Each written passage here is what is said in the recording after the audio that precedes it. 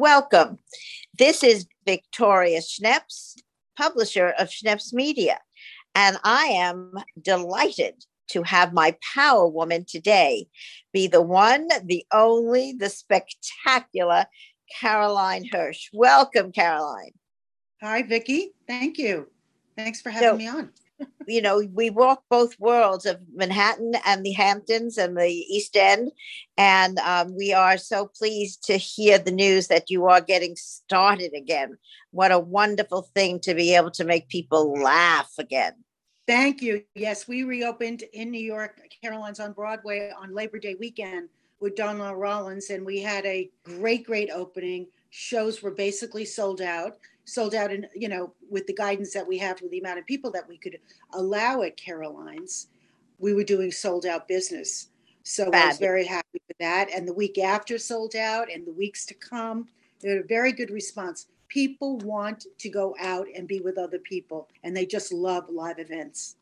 Well, I think you're absolutely right. It's a lot of pent up time that we've been out. But your life started with somebody influencing you to be who you are today. Tell us about where you grew up and who were kind of your mentors growing up. Well, I grew up in Brooklyn. Where? I grew up in Brooklyn too. I grew up basically, we lived in Williamsburg, Borough Park, Flatbush.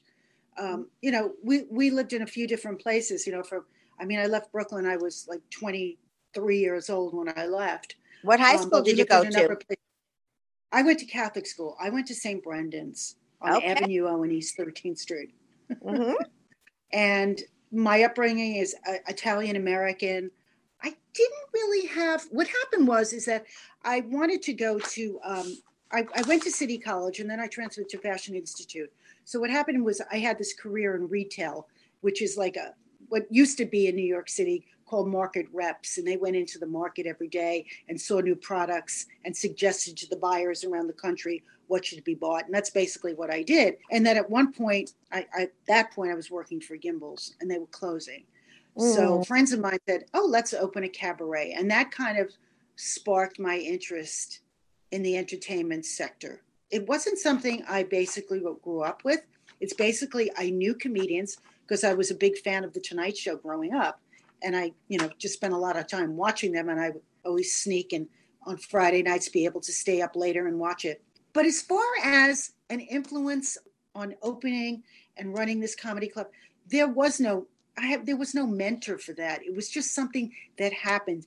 It's funny how sometimes you can find, your bearings when it comes and so unexpectedly that I found that, I had a knack for this kind of stuff, a knack of finding talent and a knack of recognizing talent immediately. And, years ago, there really wasn't a club like Caroline's who really paid performers. What you had with these showcase clubs around the town that paid a performer a few dollars or cab fare to get there and go up on stage. But I opened what they called in the New York Times in 1985, I believe, the first yuppie nightclub in New York City. Oh, I love it. It was there that I hired Jay Leno, and Jay came in for a 2-week run at a time with his wife Mavis, and we all became friendly. And he would come a few times a year. And Gary Shandling, and early days of Jerry Seinfeld, and the early days of Billy Crystal, and that's kind of how it started.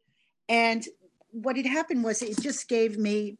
I wanted to, since I loved comedy so much, wanted to elevate the art form. Nobody had elevated this comedy art form. Everybody took it for granted. It was like, take my wife jokes. And nobody really appreciated the observational humor and the storytelling that was happening early on in the early 80s. So, it kind of fell into it, but then I'm doing it, Vicki, almost 40 years now. So it's a long time. Well, I started my business in 1985 and I was a teacher. I never had a journalism course or a business course, and we owned 75 newspapers. See, it just happens, where there's a way, where somebody has that tenacity to follow through and to say, I'm onto something here. Let me just keep on doing it. like So, you. you've really built something beyond the comedy club. Am I right? You've raised $60 million for the Bob Woodruff Foundation for veterans. Tell us a little bit about that. Yes, that started. I was watching one night with my partner, Andrew Fox. We were watching a documentary about Bob Woodruff and about what happened to him when he was in Iraq. He was hit by shrapnel in a tank. They were doing what they called a stand-up. He was bringing the news there from the fields, and they were hit.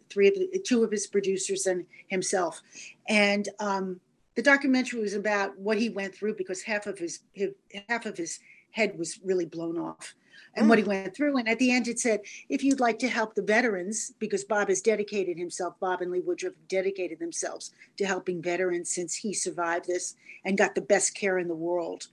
They wanted to help other veterans after that. And I said, Andrew and I called up, we got in touch with Lee. We said, we have an idea for you. We met and had lunch in May. And in that November, we had a stand-up show called Stand Up for Heroes. And that was the beginning of it. I think we're going into 15 years this year of doing it. Well, anything we can do to help. $60 million. We're way over $60 million. That is part of our charity night for the New York Comedy Festival, which kicks off in November. It's back. Mm-hmm. It's coming back. How wonderful is that? Oh yeah. Oh no. We're doing the comedy festival. We took a gamble and said, let's do it. And as we can see, the city is really reopening up. People are really getting back to what they're doing. And by September, October, November, we'll be in full swing in the city and we will be open. So come November, I think we'll see, really a lot of people coming back and a real reopening of New York City. Well, so we're happy about that. And we have shows all over New York. So I also see that you did a documentary, Ask for Jane and Your Mother. And Call Your Mother. Yes, Call Your Mother was a doc that we did for Comedy Central. And it's about comedians and their mothers. And it aired on Comedy Central on Mother's Day. And we're nominated for a Daytime Emmy. Why the Daytime? I have no idea, but it's a Daytime Emmy. It's an Emmy. So, and we're up there with really, really great people like Michelle Obama. So I'm very proud of that. And Ask for Jane was a film about the Janes. And that was a group of women who in the late 60s were at the University of Chicago and helped their classmate get safe abortions.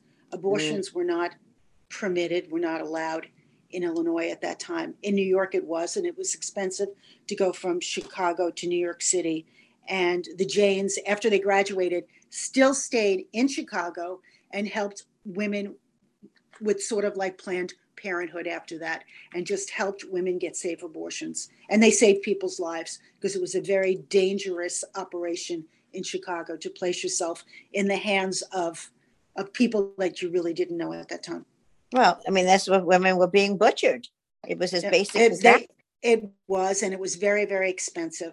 And it put a highlight on, and it, we had the premiere about 2 years ago, and it put a highlight on what was happening, because as that was happening, we had a premiere showing in New York. Everybody's phones lit up because something was happening in Missouri that day about taking the rights away from women to obtain safe abortions. So it was very, very timely. Lots of people said they were going to make a movie about it. We did make the movie about it, and it's out there. It's called Ask for Jane, and you can find it on Amazon. Fabulous. It's interesting how your life has careened into different areas. It's not only the club that has been surviving and you flourishing with it, but you found opportunities to take on subjects that some people might find controversial. But it sounds like you're not afraid. You sound like a fearless warrior. No, that you're right. That was very controversial. It's controversial right now, but it was something important. It was something that I didn't know about, and I didn't know how brave these women were, but they were really, really brave on what they were doing there in the late 60s, because it really helped a lot of women out.